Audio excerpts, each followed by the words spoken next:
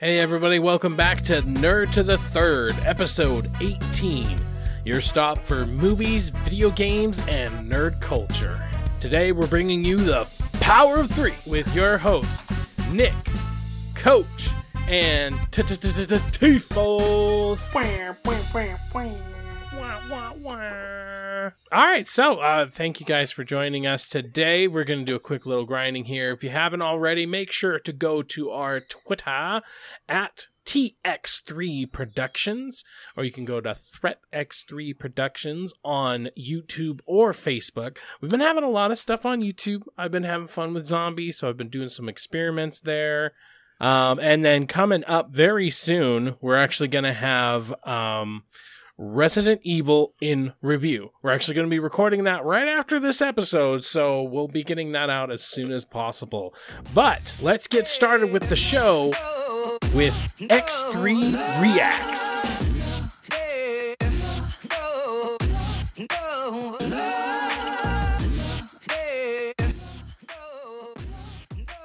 So, X3 Reacts, we're going to take some trailers and we're going to react to them. See what you did there. Yeah. It's like this new thing. I think I'm going to trademark the name and make sure that nobody else can use that word. React. Huh. I feel like that's been done before and it wasn't received very well. No, I think people would love it if I just took a word in the English dictionary and then just made it my own. Or even a phrase like "you're fired." Oh, man. Oh, man. That was so good. So, you know what? Since I brought it up, so first thing on X3 Reacts, since I made the reference, I have to. It's been going all over the Twitter sphere, so maybe this should be, it came from the interweb. I don't know.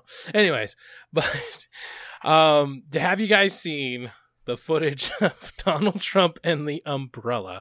Oh yeah, it's absolutely ridiculous. I don't understand it. Doesn't make sense. I mean, okay, we never want to take this to a political place, but luckily there's nothing political about that. It's just, oh my God, it's like a Three Stooges sketch. Well, can we also just talk about, like, I understand that Trump is the president and everything, but how hard is it to, like, close the umbrella and take it in with you? Like, was he instructed not to because if it was raining, it would dampen the Air Force One or something? Like, yes, how dare you, sir? It's a sanctified floor. You do not wetten it with thou umbrella. Yeah, so I'm just like, and actually that's not even the case because the guy came up a whole 40 seconds later. I just think he couldn't be bothered to do it. He just, Well, and if you look at the footage, you can see him like get a new umbrella. Lean in. He leans in and he yells at somebody. So I don't know if he's like, "Who's taking this umbrella?" Someone get this umbrella. Please get this umbrella. Oh my God. I couldn't believe, I was telling T-Falls before the show, I was telling him, I don't think I've genuinely laughed that hard in a really long time. Well, look, I really didn't start laughing because I was kind of baffled as to what was going on, and the umbrella just sat there. And then the second person, and then the second person came and he just walked around it. But hey, the Secret Service guy picked up the umbrella. Oh, yeah, I know. That's the thing. It's, the Secret Service, their job is to protect the president. They'll make sure he's not going to get killed. He's not going to... But, like, that bald guy at the very end, I mean, there's probably a very good chance, 90% chance maybe, that's a Secret Service guy. And he's sitting there just cleaning up after the president. Like, it's so funny because, like you guys were saying, the second guy, he doesn't think to pick it up. He's like, that's not my job. Hello. And what's the money bet that the guy that actually came up and got it, that was his job? And he just, for whatever reason, he's the umbrella guy. He wasn't there at the top. That's who he was trying to yell in when he was there and he looked in. He's like, "Where's my umbrella guy?" Like, so I don't know. It was a ridiculous video. Again, I didn't get the humor until about 30 seconds in, and the second guy just walked around it. I'm like, oh my gosh, this umbrella is just sitting there. And I know again, now that I rewatch it, because I was kind of like you at first, where I just kind of like looked at it like, are you serious? And it's not until repeated viewings that it's like knowing what's coming just makes me laugh as soon as I see it, because it's just, oh my God. And like, even just right before the show, I happened to be scrolling down in Twitter and I saw somebody else had retweeted it, and I just started busting out laughing because it was right at the part where he just leaves it, and I'm just like, oh my God. Best trailer of the week right there, kids. Yeah, and I mean, I was telling Foles, like, what would have happened if for some reason somebody came out of the airplane and didn't see said umbrella and just tripped over it? Oh my God, what? How tall are those staircases? Like 10, 15 maybe? Right. Yeah. Probably more. You know the worst part about it? The worst part is that on CNN, is it? No, it's actually Fox News. Okay, no disrespect whatsoever, but that's the title at the very bottom. Here, they're talking about that something that's supposed to be so somber and something that's, I mean, it's a tragedy. Multiple fatalities at Pittsburgh. I mean, honestly, but the thing is that as Donald Trump does, that's no longer the focus, unfortunately. Yeah, it was something about there was some type of mass shooting or something like that in a Pittsburgh synagogue. And so that was the headline. That's what they were referencing. And whatever the news source was doing, they were just showing the president leaving. You know what I mean? Like a live look in at the president either going to the scene or leaving the scene. I couldn't. Oh, okay. Okay, that makes sense. Okay. And for whatever reason, they just left it on the umbrella. And now it's this clip that's just outright funny with a terrible headline at the bottom. Terrible, just terrible. And see, the first time I seen it, it was without the headline. So then as I see the headline, I'm like, oh, no. Oh, no.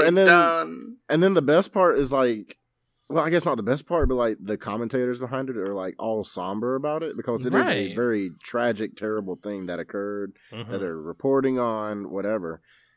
And so they're like, and here's President Trump going into the airplane, leaving his umbrella. And, President Trump said this today, and he's talking about how the people responsible should be held to the highest standard of the law.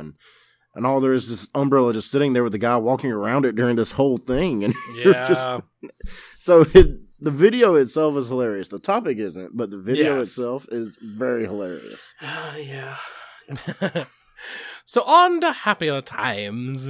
We got another Liam Neeson movie coming out. Woo! Old man Neeson. It's not like all of his other movies? Old man Neeson. It's Liam Neeson's son. On a Neeson. Son. Jesus. But yeah, what was your reaction watching this? Let's go T-Foles first this time. I mean, it's typecast Liam Neeson movie. Right. Action, probably some quick cuts. Yeah. Nice action chase scenes. Mm-hmm. It does have a little bit of humor, so I think it's going to be a good popcorn flick. Yeah. I don't think it will be bad, but it'll be just another Liam Neeson movie. Yeah, I do like, at least in the trailer, obviously we don't know the full tone of the movie, but definitely in the trailer they kind of hint at the fact that, like, this is kind of just a normal guy. This isn't like, I will find you and I will kill you. This is just a normal guy, and his son, like, overdoses, and so then he's, like, on the revenge path.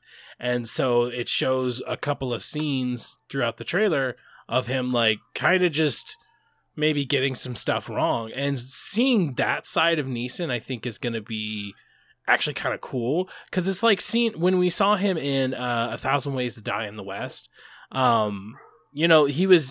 was the antagonist, so he was still, like, antagonizing.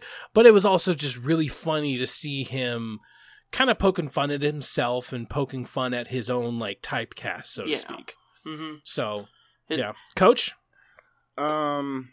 You remember when Liam Neeson used to do, like, good movies? Wah, wah, wah. Well, look, here's my thing, okay? He has done so much of this since Taken. Like, right, yeah. He's a tremendous actor. And Yeah. I believe he won an Academy Award, right, for Schindler's List? Oh yeah, definitely. Like, why do you keep doing this?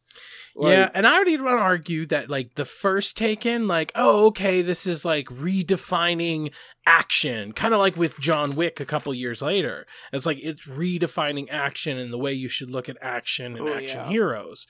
And then Taken 2, Taken 3, it's like, okay, you're just laughing at us now because you know that we're just going to pay money for it. And let's keep in mind, Taken 2 and 3 were not good movies. 3 was better than 2. Not. 3 was better than 2, but... Really? I honestly have not even seen it. Like, well, you know what? Here's the thing about the original diminishing Taken. returns. Here's the thing about the original Taken. It was the first time Liam Neeson had done anything action-y. And, True. you know, or at least that scope of action. Yeah. Right. And so it was this big, well-known actor that decided to do this random action movie. Mhm. And it caught everyone off guard. Right. And you made the good point that it kind of reset what action movies need to be. The Exactly. fight choreography, the way it was shot. There wasn't any jump cuts in that movie, you know, where it's like punch, cut, punch, cut, punch, cut. It was kind of streamlined. You could actually see the action. Yeah, definitely. So look, here's some of the things that Liam Neeson has done since the original Taken. We already talked about 2 and 3. Okay, and then Clash of the Titans. We all were there for that one. They the next 3 literally days- just wanted him for his voice on that one. They just wanted him to say, release the Kraken. Here's a couple $100,000. Thank you. Have a good day. Yeah, pretty much. Now, there was The Gray, if you hadn't seen The Gray. I love Pretty The good Gray. movie. Such a good movie. But Yeah. it was a little bit in the action genre, but that was a drama. It was Definitely. not an action movie. It was Survival a drama. Yes. You know. Unknown. Have either of you seen this movie? Is that the one where his son is doing something? Nope. It is. Oh, that's the one where he loses his memory. Yeah, I that one's think I have. intriguing. It's intriguing, but it also, like, the way it was marketed made you think it was an action movie, which was, it was much more of a thriller. It was much Yes. more of a, intellectual thriller. And so going into it and being like, all right, let's go Liam Neeson, kick some ass. And he does, but it definitely wasn't on the scope that you were thinking it. And it's all because of the freaking marketing. Oh yeah, the last 15 minutes of that movie were action filled, and he was kicking some serious ass. Right. But so there was that one. Again, not a great movie. And then there were snakes on a train. I'm just Yeah, kidding. there was. And then he did Battleship. Oh God, right? Yeah. And I'm trying to leave out some of his smaller roles. You mentioned like A Million Ways to Die in the West. Yeah. A Walk Among the Tombstones was a terrible movie. See, and that one had RoboCop in it, the new RoboCop. And Yes. I think that's the one where like something happens with their son or whatever. So it's like, Yeah, it's like a investigative murder Yeah. mystery type thing, but it's not a very good movie. Nonstop, decent, but oh, that's the plane one. That's the one I was making the yeah. snakes on a train. Well, actually, there is a train one as well. So that's where it starts getting confusing. It's like Samuel L. Jackson is like, is there a movie? Yeah, he's probably in it. Yeah, pretty much. And then Run All Night, terrible movie. Mhm. A Monster Calls, probably the best movie he's done since Which Taken. one's that one? A Monster Sounds Calls familiar. is based on this kid's book, and if you haven't seen the trailers, you need to watch it. It's actually Oh, pretty yeah. good.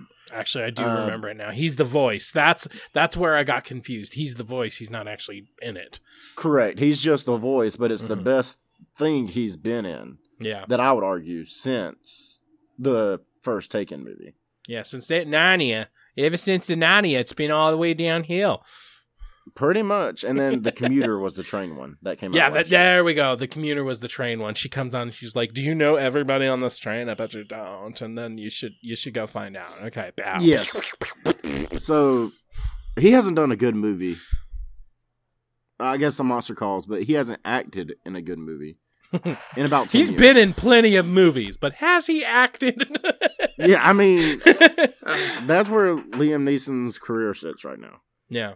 And And so it is so hard to have a Liam Neeson type where it's like you get him in a movie and you get him in a very serious role like The Gray, but then you put that smack dab in the middle of all this shit, and it's like, it's hard to remember why you like him.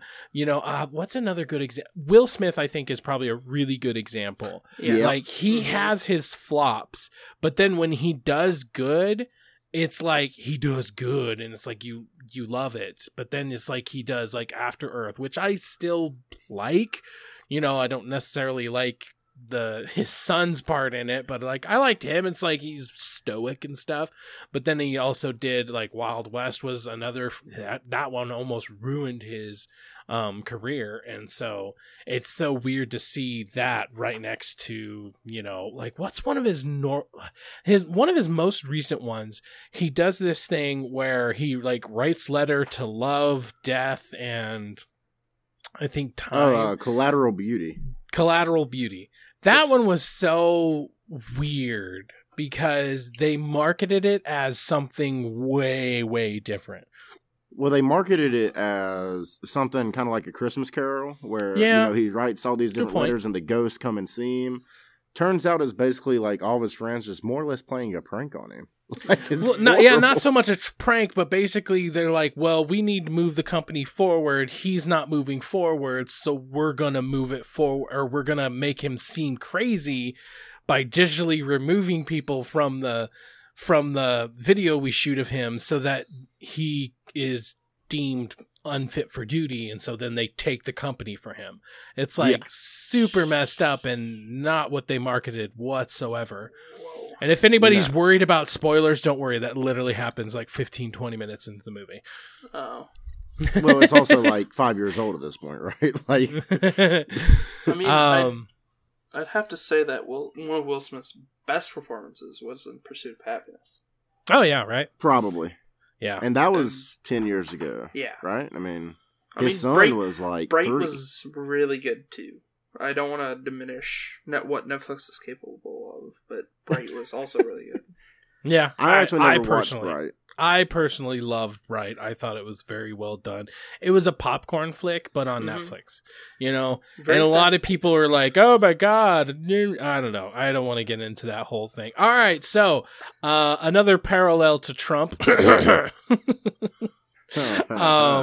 Hugh Jackman is playing in, The Front Runner.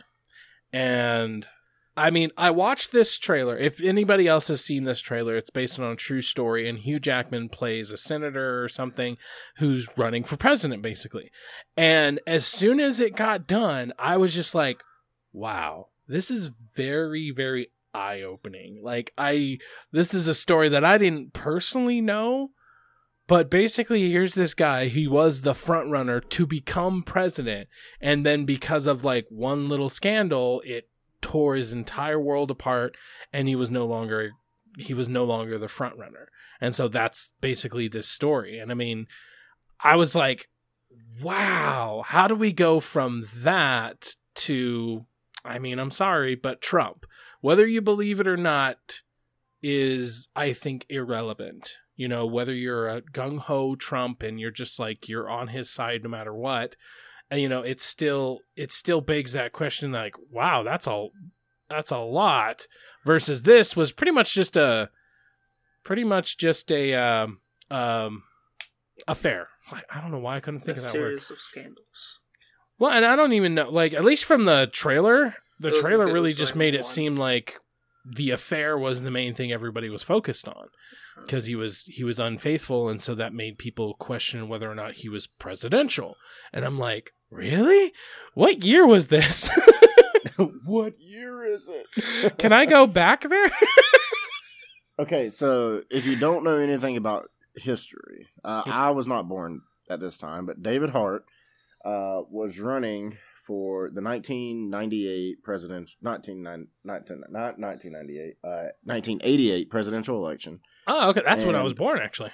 Yeah, so it's a true story. But basically, he was the front runner. He was favored to become president. Mm-hmm. And the scandal broke loose, and basically he lost the presidency to a George H.W. Bush. He got bushed. He got bushwhacked. He got bushwhacked. And I hope those were headlines back then. So that's kind of what this movie is about, is Wow. that rise and fall, I think, according to IMDb on their little rating scale, it's not super great. That's like Oh, a yeah. 6.6 or something like that. But I mean, imagine, and I mean, this is just me saying it out loud, but I imagine like Republicans might have like hate bombed this trailer. Like I wouldn't be surprised, honestly. maybe, but if anything, it might tell the story of why that stuff doesn't matter as long as you can run the country. You know what I mean? That's a good point. So it depends on what the movie does and how it portrays it and all that good stuff. But it's got Hugh Jackman in a serious role. He's not singing and dancing. He's not. He doesn't have knives coming out of his hands. Because basically for Hugh Jackman, it's kind of been either he's been Wolverine, and then there's Les Miserables, and then there's Right. Greatest Showman, and that's kind of like the biggest things he's been in as of late. So Right. to see him in a more serious role is going to be nice. Yeah. Because people tend to forget that Hugh Jackman was at one point in time like considered to be, and still is, a top actor. Oh yeah, definitely. So I'm hoping that he can do really well with this movie, and I don't know if it's getting a wide release or not. It didn't say anything about that on the trailer or anything, but so I'm for one, just liking like biographical films and historical films. I'm all in. Yeah, I mean, it's definitely interesting. I'll watch it literally because of Hugh Jackman. Hugh Jackman's definitely one of those actors that I would watch just because he's in it. There's not a lot out like now. And the Secret Weapon of J.K. Simmons. So Yeah. J.K. you got to go in for J.K. Simmons. Yeah. I don't get it. J.K. Simmons is like his advisor guy.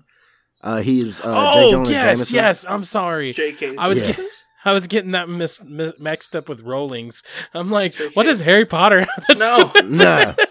No, J.K. No. Man, J.K. Simmons, Simmons is yes, like I'm sorry, so yes, I knew that. underrated. He's so underrated. Jonah If you Jameson. yeah, J. Jonah Jameson. He was in a movie with Miles Teller. All of a sudden, I can't think of the name of it, but it is an outstanding movie. What movie is that? Oh jeez. The one where he's a drummer. I can't.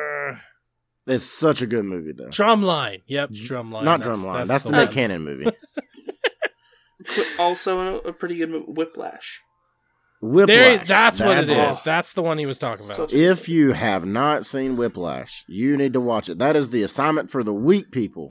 Yeah. It will change your life. I love that movie so much. Yeah, I'm definitely interested in it, and I just hope the number one thing I do hope is I do hope they go at it from a historical standpoint, because like me seeing this trailer in today's day and age like really makes me feel like this is almost like a hit piece on Donald Trump to just be like, haha, look at this, look at yourself in the mirror. And I'm like, if it's a good movie, that's one thing. But if this is literally just an excuse to get mad at the president, it's like, do we really need that? It's like when, what's another good example? I don't know. It's just so many things now that it's like, just shaking their finger. And it's like, does it really do any good? And I don't mean that in a mean way. I swear to God. Like, I don't mean that in a very like judgmental way. It's just that what good is this going to do if that's the reason you're making it? Make it because it's an interesting story and you want to tell that side of it. Don't make it because you want to stick one to the president. Like, love him or hate him, he's still the president. So it's like, do we really need to spend time making an entire movie just to tell a single person that what he's doing is wrong, or that you think what he's doing is wrong? I don't think so. Yeah, it kind of seems about, if it goes that route, it'll be something of kind of like, what's that movie called? The Hate You Give, that's out in theaters right now. Oh, yeah. It's kind What's of... that one? The Hate You Maybe Give. that's the one I was thinking of. I can't remember her name. Let me look it up Looks real quick. interesting. Sounds Hey. familiar. It's like there was another movie recently that's like, it's like this is a mirror to the United States. Another one would be like, like, God, why am I? Oh, The First Purge. First Purge went super political, and it's just like they even had a red hat with the words "The First Purge" on it, insinuating that like that's where we're headed just because we have Donald Trump as a president. And it's like, come on, guys. Yeah, okay, so The Hate U Give, I'm pretty sure it's based on I'm pretty sure it's a fictional story. Uh-huh. But basically, here's what the main character's name is Star, and it has Amandla Stenberg as the main actress that plays the girl. And she's been in several things lately, but basically, here's how the description goes. Star witnesses the fatal shooting of her childhood best friend Khalil at the hands of a police officer, now facing pressure from all sides of her community. Star must find her voice and stand up for what's right. So it's kind of, you know, so it's definitely politically driven movie, and it's an okay movie, but it's one of those things where I don't know if it gets made if it wasn't in the time that it's in. You know what I mean? Yeah, So- definitely. Yeah, definitely. So I mean, like, yeah, we got Liam Neeson's son. Liam Neeson. Liam Neeson's sons in a Neeson. And what was it called? Cold Pursuit, right? Cold Pursuit. I think I'm definitely gonna wait to rent it. That definitely doesn't seem one where I'm gonna like rush out to it. The Front Runner, I'm definitely gonna see it. Me personally, I'll wait till it goes to like a cheaper theater, or maybe do it on like a bargain night or something like that. Personally, Yeah. What about you guys? I'll probably try to watch both. Mm-hmm. Oh, that's right. You got that there. You got that. Yeah, I got the membership. AMC. You might I as haven't- freaking well. Yeah, I haven't utilized as much as I should lately. I've probably only seen one movie in the last couple of weeks, but I've just been so It's been freaking slim busy. pickings, though. It's not your fault. Yeah, the movie. I mean, I haven't seen First Man still. Oh. Yeah, but I want to, and I'm going to see it at some point. I might go see it later this week. But you know, so you're right. The movie pickings have been really slim. They're all waiting for the Oscar time, you know. So in the next week I or so, we're going to start getting just hammered with them. Yeah. I mean, Bohemian Rhapsody's coming in. Oh the end yeah, of the I'm week, all in on so- Bohemian Rhapsody. Oh, But I can't wait. But I'm probably going to go see both. Mm-hmm. Now, whether I see them opening weekend will kind of depend on what else is out that I haven't seen and True, want to true. see. And you know, like for example, Front Runner, I think it said it comes out like in November 21st, which is like that Thanksgiving weekend. I'm pretty sure it's the same weekend that Creed 2 comes out. Yeah, screw that. Go see Creed. Yeah, so America Creed versus is- Russia. Yeah. Yeah, pretty much. And I'm a huge Rocky fan, and me and my dad are going to go see it. Fun fact: my dad was an Olympic boxer. Oh, Back in the dang. 80s. Fun. Yeah, he well, let me rephrase. He went to Olympic trials, but lost to Evander Holyfield. Oh, You know, and if you don't know anything about Evander Holyfield, he's only a Wow. 4-time heavyweight champion of the world. So. champion of Fun the fact about world. Coach Smith and his family. So, Nice. so All we're right, so big then Rocky T-Foles, fans. what do you think? Are you going to try to watch them? What do you think? I'll wait till Cold Pursuit is on HBO, if anything. Yeah. And Front Runner, I might rent it. yeah. I don't know if I'll go see it. I'm definitely, whenever Vice comes out, probably go see that in theaters. Okay. But, Okay. I don't know Alrighty. about this one. So, I mean, that's it for our X3 reacts. So you guys let us know, what do you guys think about the new Cold Pursuit and the Front Runner? Let us know down in the comments below, or you can go to ThreadX3 Productions on Facebook or TX3 Productions on Twitter. Up next, we're going to have our open discussion.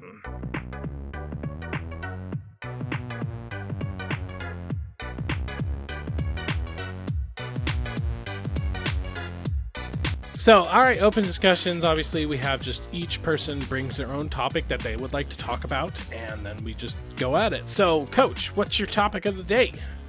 My topic of the day is going to be that Marvel shows getting canceled from Netflix. Bum, bum, bum. Dun, dun, dun, dun, dun. Yeah. I'm actually we kind of talked maybe a little bit about this, but then between the last time we talked about that and now Luke Cage also got canceled. And there's even whispers about Jessica Jones and possibly even Daredevil being canceled. So it is not looking good. I mean, I could have told you back when, Luke Cage started. Hey-oh, but, Yeah, I mean, I don't know. I didn't watch any of Iron Fist or second season of Luke Cage. Yeah. Iron Fist, I didn't like any, so when that came out season 2, I just didn't really care to jump on board. Same. You know, but because I watched like the first 5 episodes of season 1 and I just stopped. I was like, this is terrible.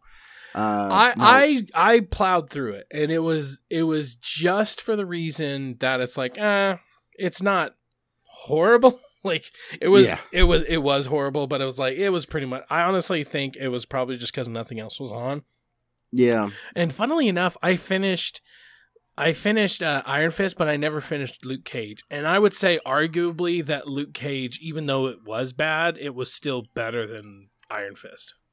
Luke Cage season 1 or season 2? Season 1. I haven't even seen season 2 of either of the other ones. Gotcha. So I'm the reason, people. Well, yeah, because you see, I watched season 1 of Luke Cage. Yeah. But they kind of lost me season 1 whenever Cottonmouth died. Yeah. And which he died like halfway through. Season. He was definitely I like who's the actor who plays that? Do you know his real name? Something Ali. Oh yeah. I really like him. I can't remember his name, but he's won an Oscar now, so I mean his life is great. He's showing up in a lot of stuff now. Yeah. Moonlight, right? He won for Moonlight? Yeah, Moonlight, yep. Yeah. But so they killed off Cottonmouth like halfway through the season, and I'm like, I don't even care who the new villain is. Yep. Like, because I was so invested in Cottonmouth and what he was about and everything he represented and yada yada yada, and then they just offed him off at like episode 6, and I was like, what are we doing? Yeah. Honestly, I think that is probably when I ducked out too, because they killed him off, and I'm like, dude, he's the reason that I'm even, here. I mean, because what made we talked about, like you said, I think we talked about it on Weekly Grind. The one thing that made Daredevil season 1 really great was Wilson Fisk. Yep, and definitely. How great Vincent D'Onofrio was in that role, how menacing and smart, and it felt like a match. Jessica Jones season 1, same thing. Same the thing. Villain, purple. Yeah. Yeah. The villain was just insanely good. We cared about the villains. We cared about the characters, and then Luke Cage had that same thing going on. Yeah.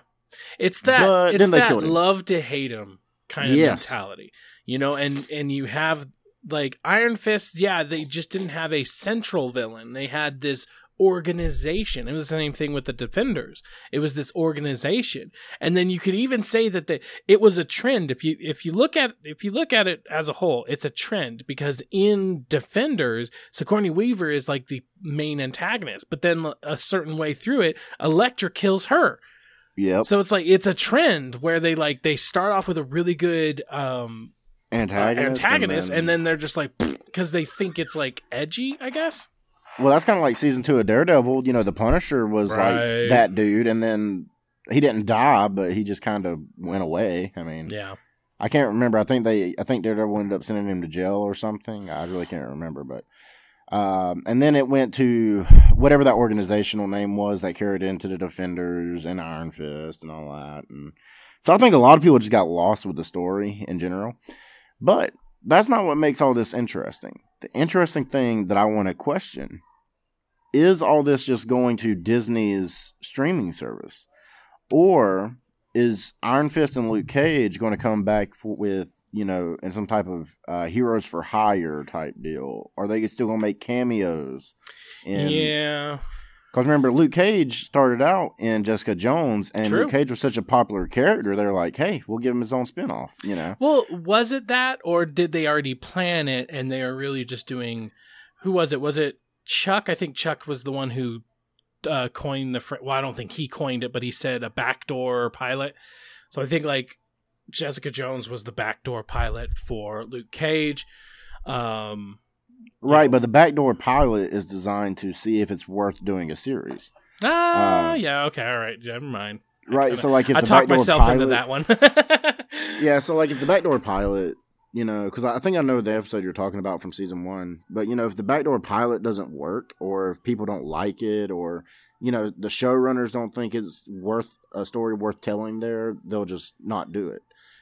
So the most popular one to think about was there was a backdoor pilot from in The Office in the last season where it was going to be about Shroot Farms. Okay. And it was all about Dwight Schrute and his family, and that was the whole episode. Interesting. And the showrunners decided not to do it, and Rainn Wilson decided not to do it as well, just because they didn't think there was anything really there to tell. So the backdoor pilots are designed to, give that little bit of leadway as a test run, if you will. Yeah. But I think that all these characters are going to come back. It just might be on Disney's streaming service. Because in their quotes, if you look at the statements about them being canceled, is like these characters not showing up or not being produced by Netflix. Yeah. So I think there's a strong chance that they'll get a reappearance either in Daredevil and / Jessica Jones. They mix together Luke Cage and Iron Fist with Heroes for Hire, or none of it goes to Netflix after the next year and they cancel everything and they just move everything over to their own streaming service. Yeah, I think at least with Daredevil in particular, because so far I've been really enjoying season 3. I want to say we're 5 or 6 episodes in, and I'm on episode 5. Oh no, maybe 3 or 4. What? Definitely 4. Definitely 4. Are you maybe after where he goes to the prison and no the hallway scene, basically? No, but that sounds awesome because that sounds reminiscent of season 1. Very much so. So when you get there, you've kind of hit where the show really starts, and Bullseye starts to come into play a little bit more. No, don't ruin it for me. I thought you caught on to that, dude. If you're on episode 5, I thought you caught that. No. Oh, I'm sorry, man. I thought you caught it. Dang it! I'm not happy with you. I'm sorry. Well, I did get to the part where his convoy got attacked and. Oh my god, dude! You're on episode 3. Am I really? Yeah, you're not even. Well, see, I definitely got 4 then because I got the one after that. You misled me. I'm sorry. I don't know numbers. I was able to speak. Okay, this isn't high school anymore. Not everybody's a teacher. But yeah, so just keep watching. It's really, really good. And when you hit that scene that I'm talking about, hit me up in Discord and we'll talk about it then. Okay. All right. But so that was all I was really wanting to say about the shows being canceled was, I think they're just going to end up showing back up in Disney, or there's going to be some type of crossover or something. I don't think they're completely disappeared. Yeah. So then, what I was saying was basically, I don't personally think that it would be smart for them to take it from Daredevil, at least from Netflix over, because I feel like a lot of people would be worried that it would be diluted. It wouldn't be as dark and gritty, and you wouldn't be able to cuss, or maybe if you did, you wouldn't be able to do it as much. I personally, that'd be my worry. And like that is part of the reason. I like how they show blood. They're not afraid of blood, but it's also not about the blood. It's not about the violence necessarily. It's not that gruesome. Some of it, you're like, ooh, but it's not like, oh, I gotta turn away. It's so horrendous, Yeah, it's like, it's brutal, but it's more because like this cool move that he pulled off rather than, he just chopped somebody's head off or he shot somebody in the head like Punisher would do. I think it's the type of action that Liam Neeson popularized in Taken, honestly. Like, we're just like, ooh. Full circle. Full circle. Oh, man. So then, T-Foles, I mean, you haven't really said that much. What do you think about it getting canceled? I don't really have an opinion. I don't even think I finished season 1 of Daredevil yet. Oh, dude. What are you doing? So, I'm a little behind. 2. I don't really have any say in this conversation. But I can skip understand season 2 from Netflix's point. Now that they have a bunch of original content, because that's Marvel and Netflix. That's not just Netflix. And at the time of Daredevil, they had 1 or 2 shows? Yeah. Like actual Netflix original shows. Oh, now, no, they had a lot more. Well, what I think he means is that there's a couple of times that like they would pick up a BBC show, and they would they would put it on Netflix in America, so it was still a Netflix original, but technically it was a BBC show. Even if they had a few more Netflix original shows, they only had like House of Cards and maybe one or two other shows. Orange is the New Black. Yeah, exactly. Like those were the two main shows, Orange is the New Black and House of Cards. Now they have a million different original content, including a bunch of documentaries and a full, feature-length movie. Bright.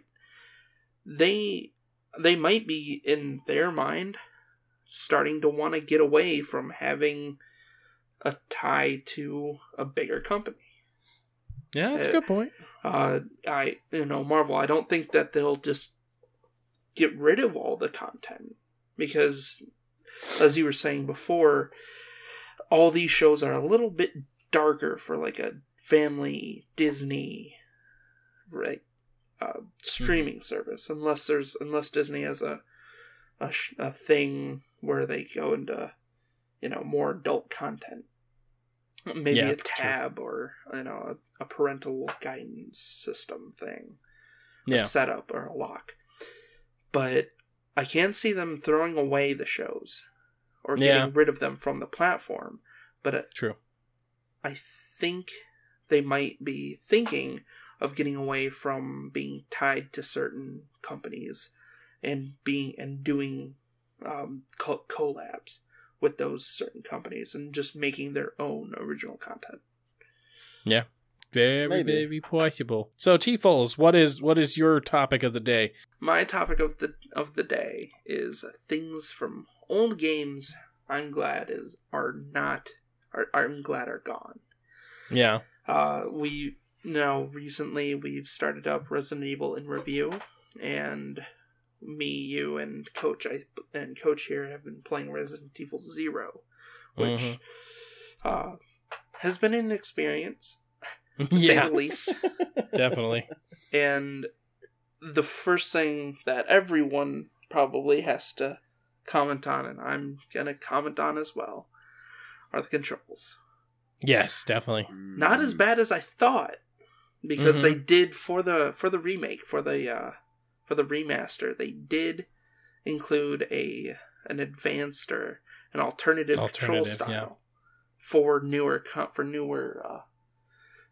controllers. Mm-hmm. But damn, those camera angles. Yeah. And see, like, for me, because I grew up playing it, because obviously you're new to the whole series, so like you're not used to it, but like me growing up on it, I couldn't do the alternative because like basically every time it would switch camera angles, it would also like switch which way my person was going. Yeah. So sometimes I would be stuck in an endless loop of me going to one camera angle, going back to the other one. So I switched it to the tank controls, is what it's so lovingly referred to as.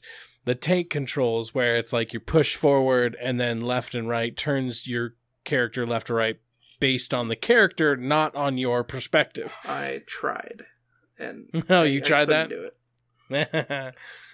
Yeah, I left mine on tank mode too. Just because it's always tough to because I always felt like with how they implemented it, it was a little bit tougher to like if the camera was from the side, then you had to point the stick up to go left, So yes, it was. It was just one of those things where it was just easier just to get that OG camera view and get it from the perspective of the of my character and that sort of thing. But definitely camera controls are probably like the biggest thing. Another one for me as far as things I'm glad aren't really in games anymore are loading screens. And they're in some games, like Persona 5 has a lot of loading screens. But they're really, really quick. It's like 10 seconds and you're out. Right. I'm talking like the minute and a half loading screen. Yep. How long was Skyrim's? Right. And at least like Skyrim, as long as you didn't go into like a building or you didn't go into like a dungeon, it was the entire world and you could just explore. And usually, especially like open world games, that's usually how it is. You load once, it takes God freaking ever. And then you're good for the entire time. That was one thing actually that I absolutely hated about playing GTA Online, is that every time you wanted to go and you wanted to go into a mission, you had to go into a loading screen. Well, sometimes that didn't work, and it would kick you out to your single player game, and then you have to log back on, and then you had to, my God. I've played it recently, and it's still not. It's way, way better, but it's still like it takes so goddamn long, and it's just like I'm sitting here for minutes, sometimes two, just looking at a bird's eye view of where I was standing, and then suddenly it'll zoom somewhere else, and now I'm at the mission. I'm like, oh my God, that's so weird. Yeah. Oh yeah, for sure. Like I remember probably my first memory, I guess, video game memory about not really having a loading screen was Dragon Ball Z Budokai 2 on I think it might have been the PlayStation 2. Oh yeah. You could jiggle your analog sticks in the loading screen, and it would make, little Goomba men pop up. Yep. And it was a fun little mini game type thing, like how many can I get on the screen this time, Yep. So that was, so the fact that loading screens aren't a thing, and if they are a thing, keep them short and brief. Yeah. Like, for example, God of War has a loading screen, but it's like 20 seconds and you're right back in. Right. So as long as it's not the minute, that one's a big one. Probably the other big thing for me is how little the D-pad gets used in games now for movement. And because like now the D-pad is, let's switch your inventory, which is like another thing we can talk about. Is just like general UI and how you switch weapons and all that stuff, So like back in the day, it might have been to switch to your shotgun, hold L1 and R1 and triangle. Now it's like a quick up on the D-pad and you're good to go.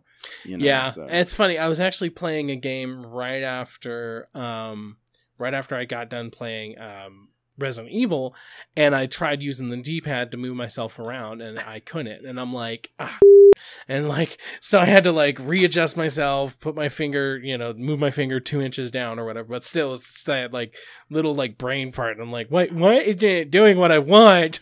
Like the only time D-pad is any good for gaming now is like true blue platformers, like Shovel Knight. It's definitely really good. And you can even argue Celeste, but at least Celeste, at least Celeste has its own niche as to why you might want to use the analog stick as opposed to the like D-pad. diagonal and stuff. Yeah, it's because of the diagonal and the double dash and, so that kind of thing. But yeah, the lack of use of a D-pad is really, really nice. Yeah. I mean, I think another really big one I'm personally glad is no save zones. Like I used to play JRPGs. I was a big Final Fantasy fan, and it didn't happen often, but every once in a while, if I had like this big long session and then for some reason I died, and then I realized that I had to replay like 3 or 4 hours of a game because I just happened to have forgotten to save a game, it is probably like one of the biggest frustrations. It's almost as frustrating as having your save file deleted. Yeah, I mean, like, I'm just going to keep using Persona because it's a huge JRPG game which uses a lot of old school elements to it. Right. When you're in the dungeons for Persona, you can only save in safe rooms. Mm-hmm. Now, you can get different items that would take you to your closest last known safe room. Okay, yeah. And, so it was your save point. That was the only time you could save while you're actually in the dungeon. And if you died, you would just go back to your last known save point from the last time you saved. Okay. So it wasn't really that bad. Sometimes it got pretty gruesome, but most of the time it's fine. But yeah, for sure. Like, the only thing I wish games did a little bit differently, was instead of, like, especially during a boss fight, start the boss back over from full health rather than a checkpoint on the boss. You know what I mean? Yeah, I can see what you mean. So I would think that something like that would be the only thing I would complain about as far as the save points and checkpoints and all that. But that's definitely a big one, is not having to worry about your save. Yeah. You know, in The Last of Us, you're just playing along and all of a sudden, oh crap, you got to go to Kroger to get something. Yeah. Just turn it off and you're good to go, you know. So that's always really nice. Yeah, I mean, it is annoying, although I do have to admit what I think the only time that like save points make sense nowadays are RPGs and actually horror movies, or not movies, you know what I meant, horror games. Because like Alien Isolation, like that tension that you get when you're on your way to, you're like, maybe you see the save point, you're like, oh, I'm right there, but you don't know where the alien is. That tension that you feel, and then maybe getting next to it, but then getting impaled from behind or grabbed, and then he tongues you to death or something. Like, that feeling is just like, that's really actually kind of cool. And so I feel like that's ingrained enough into survivor horror where it's not that bad, you know. And I'd say the same thing, especially like if you're playing a JRPG, there, you know, like having a save point isn't that bad, you know. Yeah. It just has to. I feel like one of the best things that they can do is they can implement them in really interesting ways, and just ways that make sense, rather than just like here, like typewriters. You know, it's like, here's a typewriter. What are we doing? Writing a novella of what we've been doing so far? And how does that make us suddenly go backwards? Like, it just... I mean, I see that for sure. I'm just, but yeah, you mentioned that, and I didn't realize how big of a pain that was. But yeah, that's definitely something that is worth mentioning there for sure. Yeah. And then I guess the last thing for me is just general UI interaction is so much cleaner and nicer than it was back in the day from a gameplay standpoint. You know, like in The Last of Us and really God of War, to, like I said, to change your weapons, it's just click left on the D-pad, and now you got, you know, your weapon. Yeah, right. You know, so that's just super nice. Yeah. Yep. Instead of having to go into a menu and then go into like a sub menu and then switch. Yeah, and that still exists for some things, obviously, but now most of the time you can switch weapons on the fly. You can do it really quickly. Oh, yeah. It's really easy. You know, that sort of thing. So that's always really nice. Yep.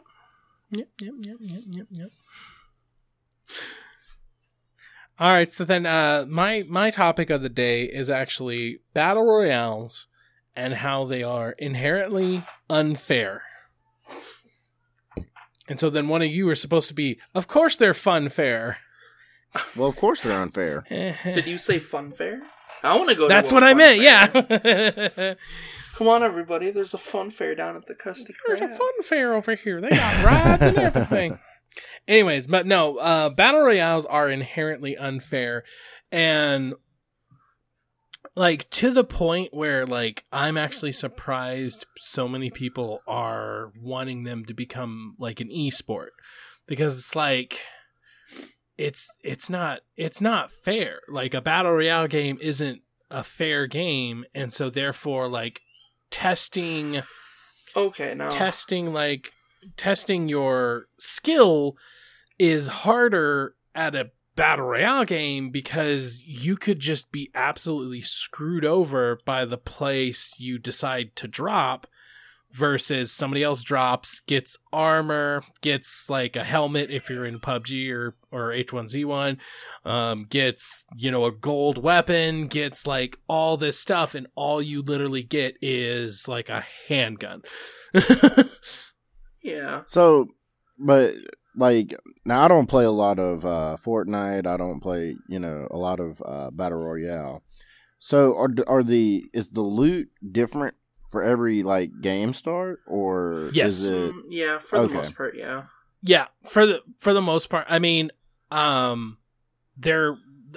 like, I'll use Blackout because it's the most recent example. But this goes across Fortnite, H1Z1, and PUBG.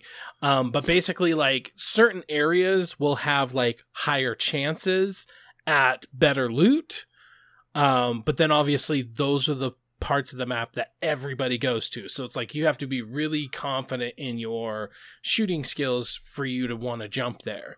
But even then, like I've gone to like cargo, I've gone to firing range, and I've ran around and not been able to find anything. And so then somebody drops next to me, they happen to find like an SMG or even just a freaking pistol for that matter. Like, what will happen a lot of times that really pisses me off to the point where it's like I don't want to play the game is like I'll drop and I'll get a bunch of attachments, or I'll get a bunch of first aids, or I'll get a bunch of perks or something like that. But for the life of me, I cannot find a freaking weapon. So then what happens? I die. And my average kills right now is 0 because that happens like all the time to me, and it's like really annoying.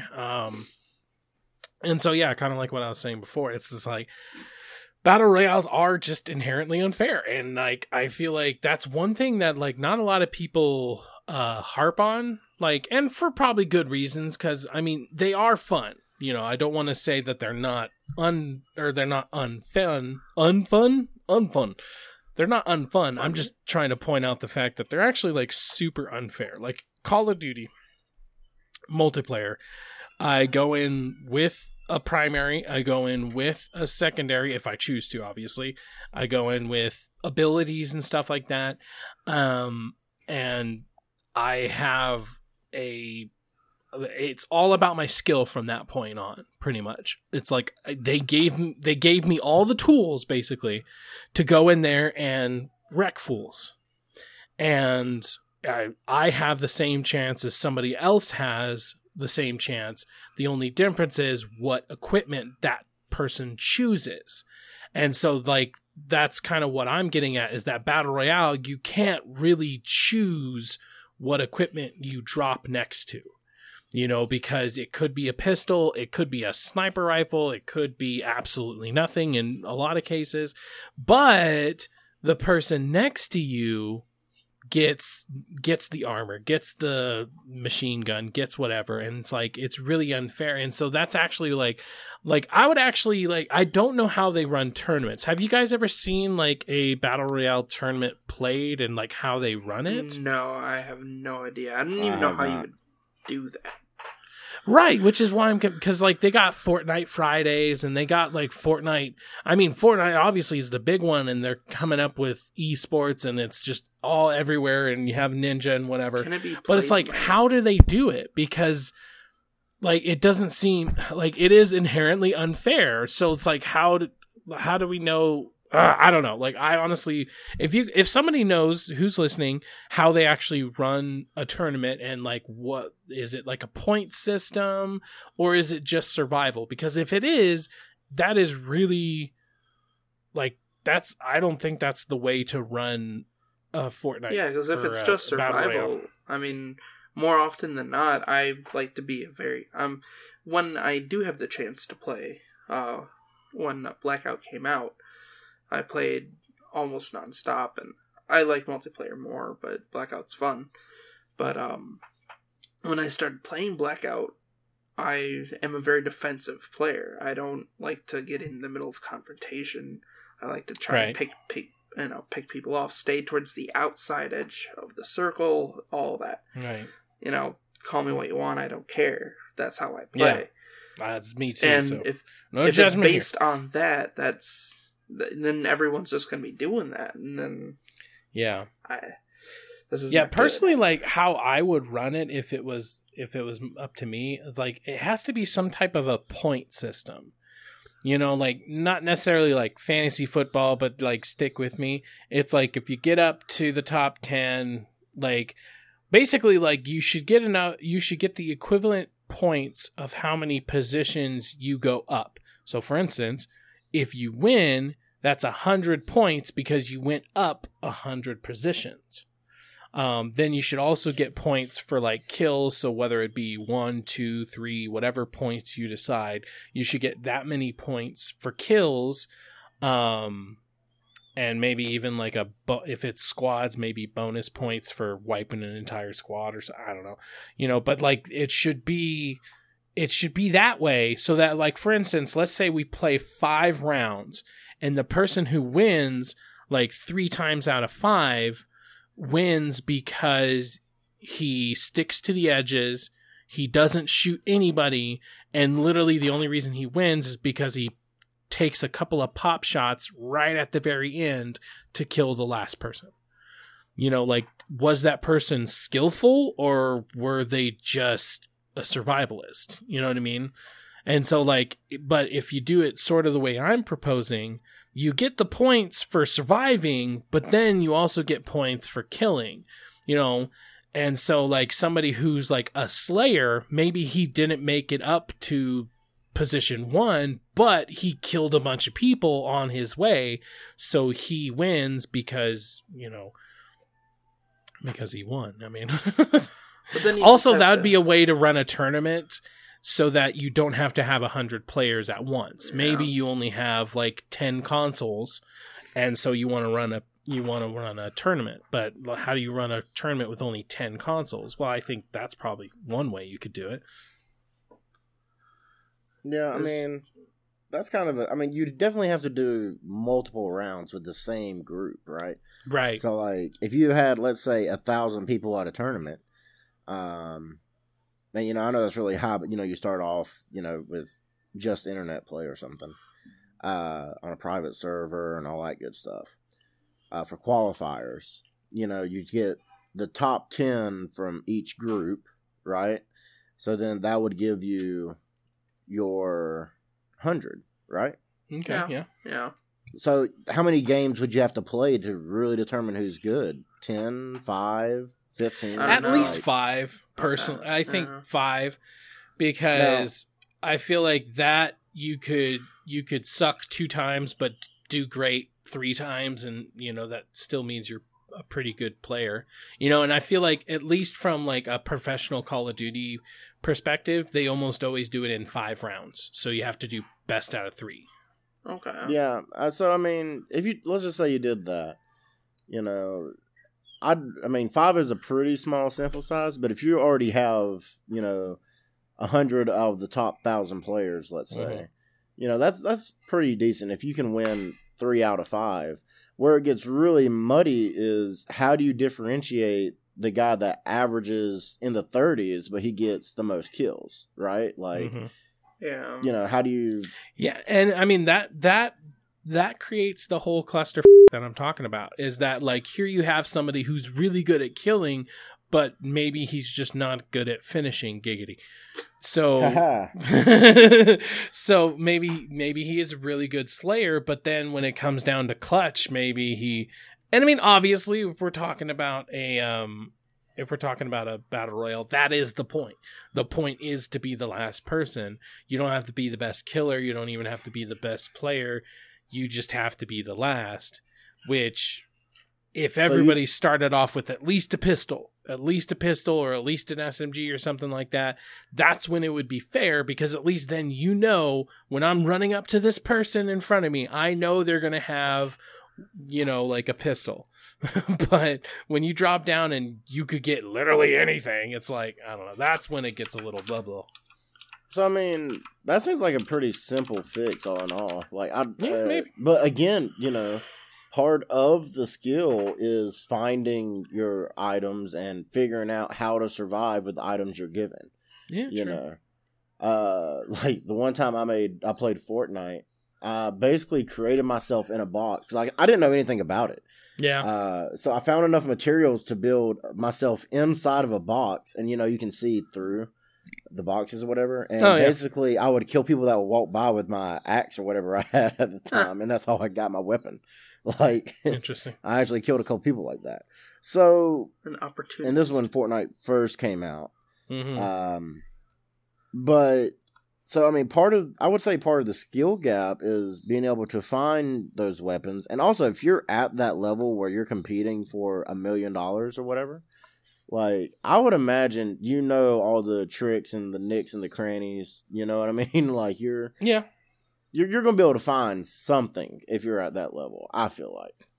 Yeah, and I mean, it like we were saying, like, to a degree, you can drop here and know that you have a chance for this, but that's it. It's a chance. You know, what if you go literally to the exact same spot that you went last time, where there was an assault rifle is now a sniper rifle or something like that. You know, it's never going to be the same because it's always and I feel like the biggest thing that really pisses me, especially Fortnite, the biggest thing that'll piss me off is if I get to a chest and like not even a weapon pops out. They've gotten a way better than they used to be, but like sometimes I'd open up a chest, maybe get a grenade, and then like a bunch of like med packs or whatever. It's like my thing always was that if I get to a chest, the chest should be like this beacon of hope, because you even hear through your headphones or whatever. It should be this beacon of hope. So when I get to it, I don't want anything under green. But sometimes you'll get a white. Sometimes you'll get a, like, honestly, I'd even go as far as blue. Like, you shouldn't get anything below a blue. But, you know, like, because if anything, if you think about it, like the most common and uncommon guns, those should be the ones you find just strewed about. You know what I mean? And it's like, because blue is counted as rare, and then you got epic and legendary. So, like, rare and legendary stuff, those shouldn't be on the ground, even though I found them on the ground. But, like, those shouldn't be on the ground. Those are the ones you're looking for. Those are the ones you're hoping for. So, like, those should be in chest, and then everything else should just be white and green. Like, that's the way it should be. And yeah, going up to a chest and then just getting maybe some bandages and some ammo or something like that. I was like, really? It's like I had to go to the top of this building, break through a couple of walls, you know, and finally I get to it and all I get is like bandages. It's like, F you, game. Yeah, I mean, but I think that's kind of like if you're trying to play a card game. You know, it's like you're playing Magic or something. You know, what do you top deck at the end? Does he just get the right top deck and you didn't? Like, you know. So I think that's kind of comparable. And I think that's just part of the esport and the skill of, okay, what if I get to this crate and there's bandages? Okay, how can I survive enough to find some weapon? You know what I mean? But again, if you're talking about the best of the best, you're going to be able to find something just because you know the game inside and out. You know percentages. You know, like there's a 7% chance there's going to be, you know, a weapon in this spot. I mean, you know all that if you're at that level, you know. So I don't think it's now for the casual. I could definitely understand the frustration, and also, you know, since I don't play Battle Royale, I thought you started off with a pistol or something. No. But but that'd be a pretty fair thing just to say, hey, everybody gets a basic pistol, right? You know, and just kind of go from there. So that's something that might, or like eventually your pickaxe.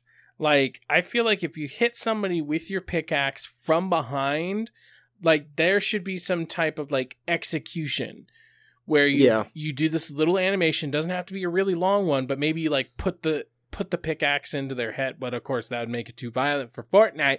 But something like that, where I could do a kill move, just one swipe. Like I've done the same thing in Blackout too. I've gone up behind somebody and started punching them, and they were able to, because I saw them going for a gun, and I didn't have enough time to like react or whatever, so I just started punching them because I thought, and this is where I was wrong, and so now I know. But I thought like, hey, I'm coming up from behind. This has to be an insta kill or at least 2 or 3 hits, right? Nope. Almost the entire time I was behind him, but then he finally whipped it out. He whipped around and, you know, got a headshot, I'm pretty sure, because it was like 2 shots and I was dead. Yeah. So, I mean, sure. I mean, I'm guessing, you know, the system isn't perfect yet, and that's probably something that'll come down the line, you know, especially if they make it a big esport and there's millions of dollars on the line. You know, eventually there's going to be a top player that'll complain and they'll put it in.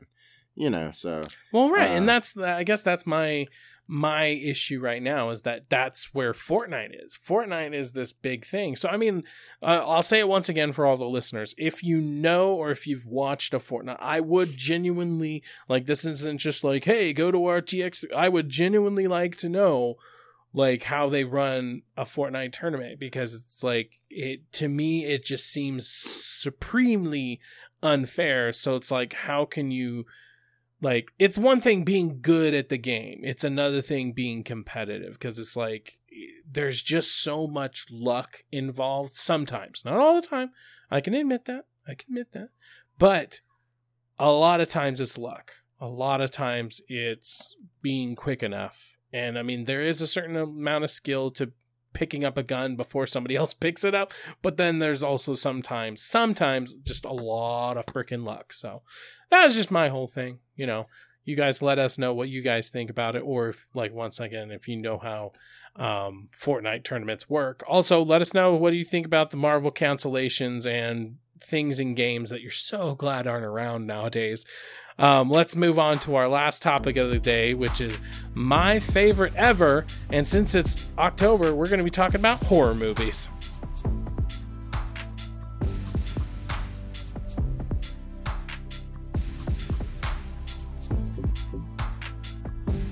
Woohoo! So, my favorite... Who went first last time? It was Coach last time. So, T-Foles, you'll go first. What's your runner-up for favorite horror movie of all time? Runner-up. Shutter Island.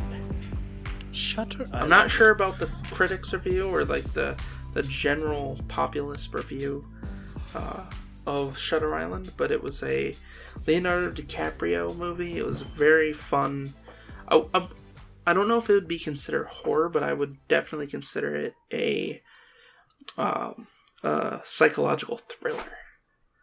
And there are a few jump scares and some horror elements to it, but it is a very good ride. I really liked that movie. It really made you think. Yeah. Yeah, Shutter Island, I would consider that to be a scary movie. I mean, it's definitely thriller, but I mean, it's kind of like The Shining. If you say The Shining is your favorite scary, I mean, I would consider them to be in the same camp, you know, as far as the type of movie, because there are definitely some moments in that movie, like when he's in the old like prison or whatever it is, like it's very creepy. The institution or wherever he goes to do the... That's it, the institution. That's it. So if that's, I mean, I would definitely consider that to be a scary movie. Mm-hmm. Yeah. All right, Coach, runner up. The original Carrie. Okay. I just really like the movie. You know, honorable mention would probably be any of the Exorcist. Yeah. Okay. You know, but definitely the original Carrie. I think just because they had a deeper story to it than just, oh, here's the scary thing. You know, it's an abusive situation. I'm assuming both of you have seen the movie. Yeah. Right? Okay. So, you know, it just had a little bit more to it, and I enjoy that from horror movies. But, you know, I'd really enjoyed and I also enjoyed the remake, too, because it was almost beat for beat with the old one. Yeah, which I think is a lot of people's problem, but it's like, Yeah, but, you know, the old one is definitely something that I try to watch, that I usually watch about once a year around this time. Nice. You know, so I'd enjoy it. All right. So then my runner-up for my favorite ever is It. 2017. That was last year, right? Yeah. So 2017's It. Wow. I think, like, the main reason it's one of my favorite of all time is... it does have jump scares and everything, but I feel like, in my personal opinion, they're never cheap jump scares. They're not just jump scares with really loud noises and, you know, it's not the music that you're jumping at. It is literally what's happening on screen. There's so many jump scares nowadays, especially when you add in the fake outs and all this, that it's just like you're jumping more because there was a loud noise rather than you're genuinely scared of what's on screen. And, like, I feel like It had a lot of what I'm going to call long jump scares, because it would have something that was very disturbing and then maybe that thing would come towards the camera or come like, so you would see it, and that wasn't really the jump scare because you see it. What's the jump scare? Is it coming like towards you or something like that? So like a good example would be, like the kids in the sewer, the balloon comes up to him, it pops, Pennywise is behind him, like a little ways behind him, and then he comes towards the camera. Or like down in the basement, he has his brother, and he's like using him as a ventriloquist doll, basically, and he slams him down, and then he comes towards him really. So they're jump scares, but they're very long and drawn out, in my opinion, and I really like that. But the number one reason why it's my second of all time is that it's a good movie. It's not necessarily that it was focused on being a good horror movie. It was focused on being a good movie, period. And then that made the horror element of it that much more palpable, that much more like tangible, just something I feel like I could reach out and touch, because it's like they worried about making good characters that I believe in, especially with kid actors. I mean, it very well could have gone to a level of cheese. Like, I feel like the 90s made for TV I mean, you have Seth Green, and you see Seth Green, and you just naturally go, ha ha ha. And you do laugh. There are so many moments in it where I laugh. But I feel like that's what made the scary moments even scarier, is because it's like I cared about these kids. I cared about what happened to them. And so, I mean, just the fact that it's a good movie on the side and it's a good horror movie, that's the reason it's my runner-up of all time. Well, the other big thing, too, is that it himself is, like, ever-present, you know? Right. So, like, the whole movie, you're on the edge of your seat because you're like, where's it? What is he doing right now?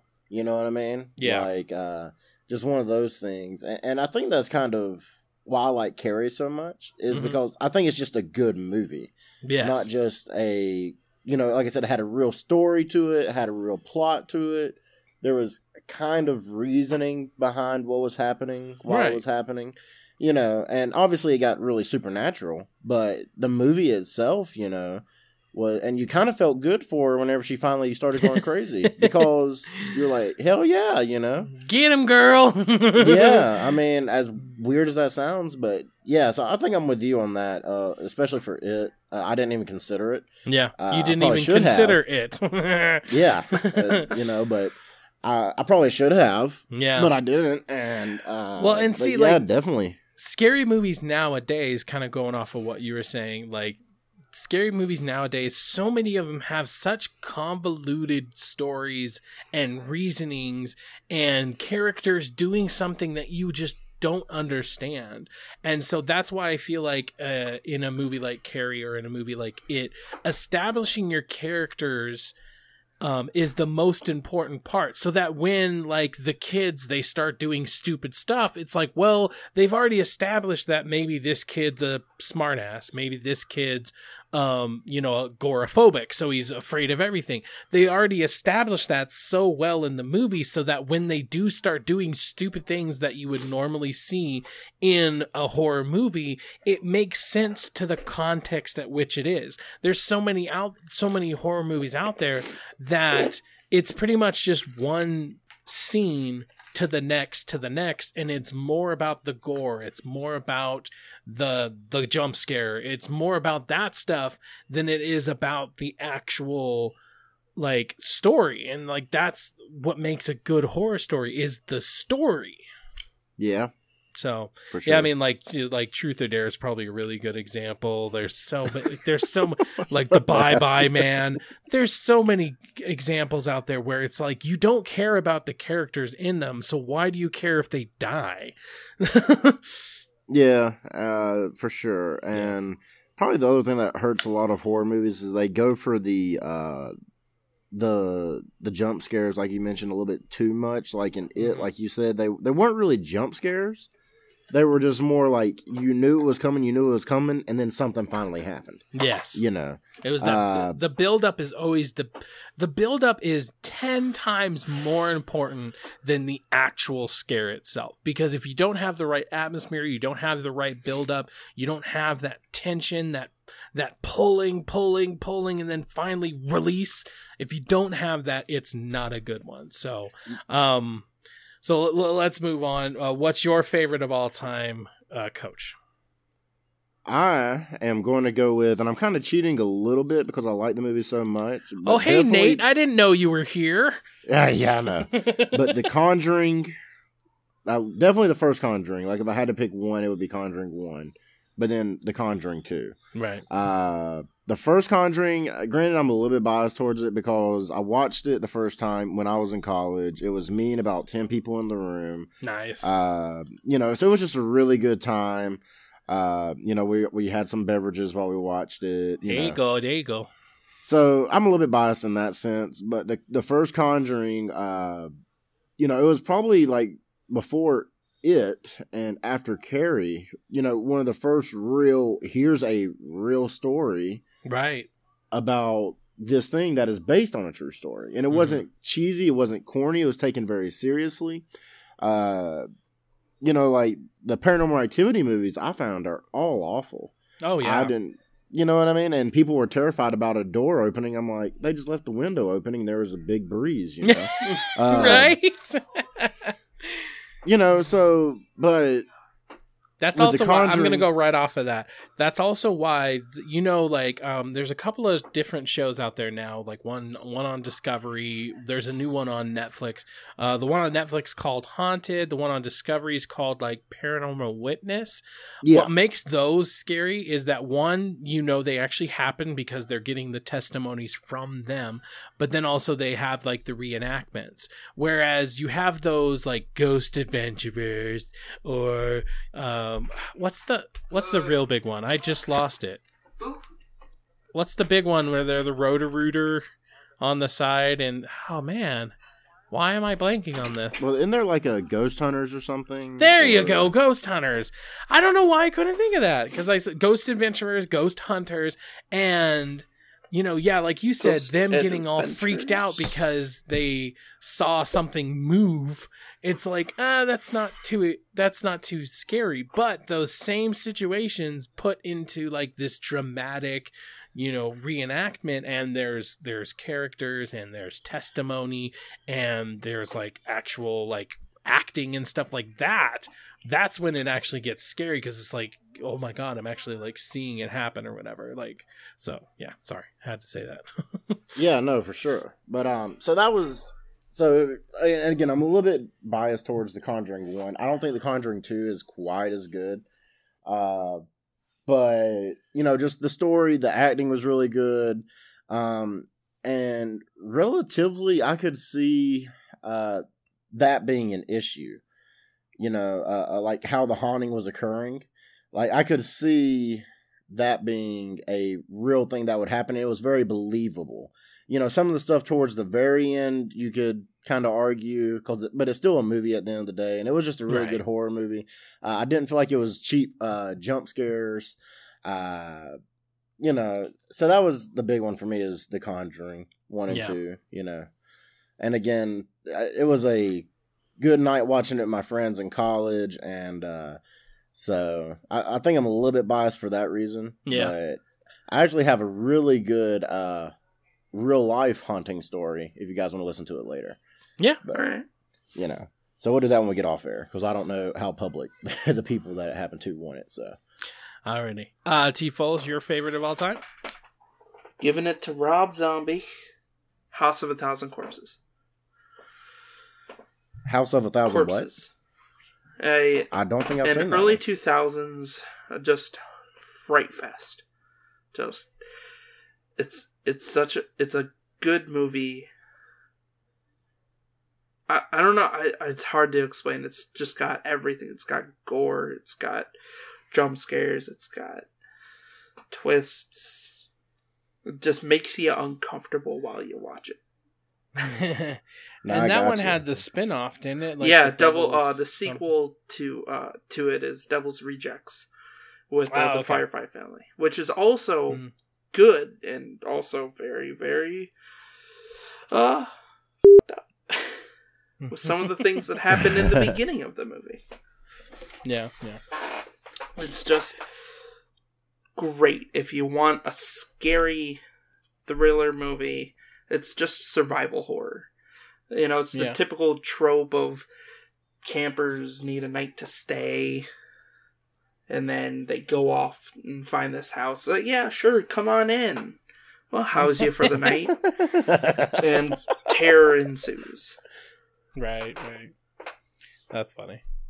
So my number one of all time, and I would argue probably one of the best movies of all time, is John Carpenter's The Thing.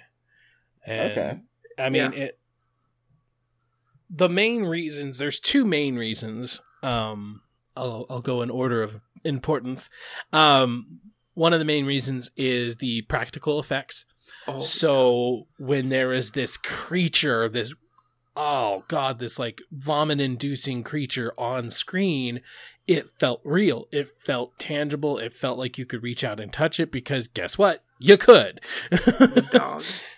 Talking about the dog. Yeah, right. The dog. Like my favorite, probably one of my favorite, like if we're talking about like gory scene, whether it's in a horror movie or not, but my favorite like gory scene of all time is when he goes in to do the defibrillators and then the chest just opens up and eats the guy's arms. Yeah. It's also one of the just most unexpected things I have ever seen in a movie to date. Like there's so many other situations like in movies or anything where like it's telegraphed enough where you can probably guess what's going to happen. But in this situation, it's like they're trying to revive this guy and you're really worried about it because like you've been watching this guy from the very beginning and then just out of nowhere, his chest opens up and there's these giant teeth and you're just like, what the f*** is going on? And it's like, not only that, but then the way it crescendos is his head falls off, grows like little spider legs and starts going. You're just like, oh my God. It's a thing. Yeah. It's good. Wow.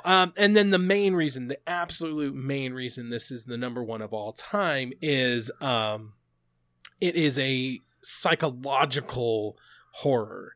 It pits people against people because literally anybody could be the thing, and even all the way up to the end, which has been debated and talked about for years and years after it's been made, you know, is he the thing or is he the thing, you know? And so I just, just the absolute gut-wrenching psychological warfare that's constantly going on, and it just keeps you guessing.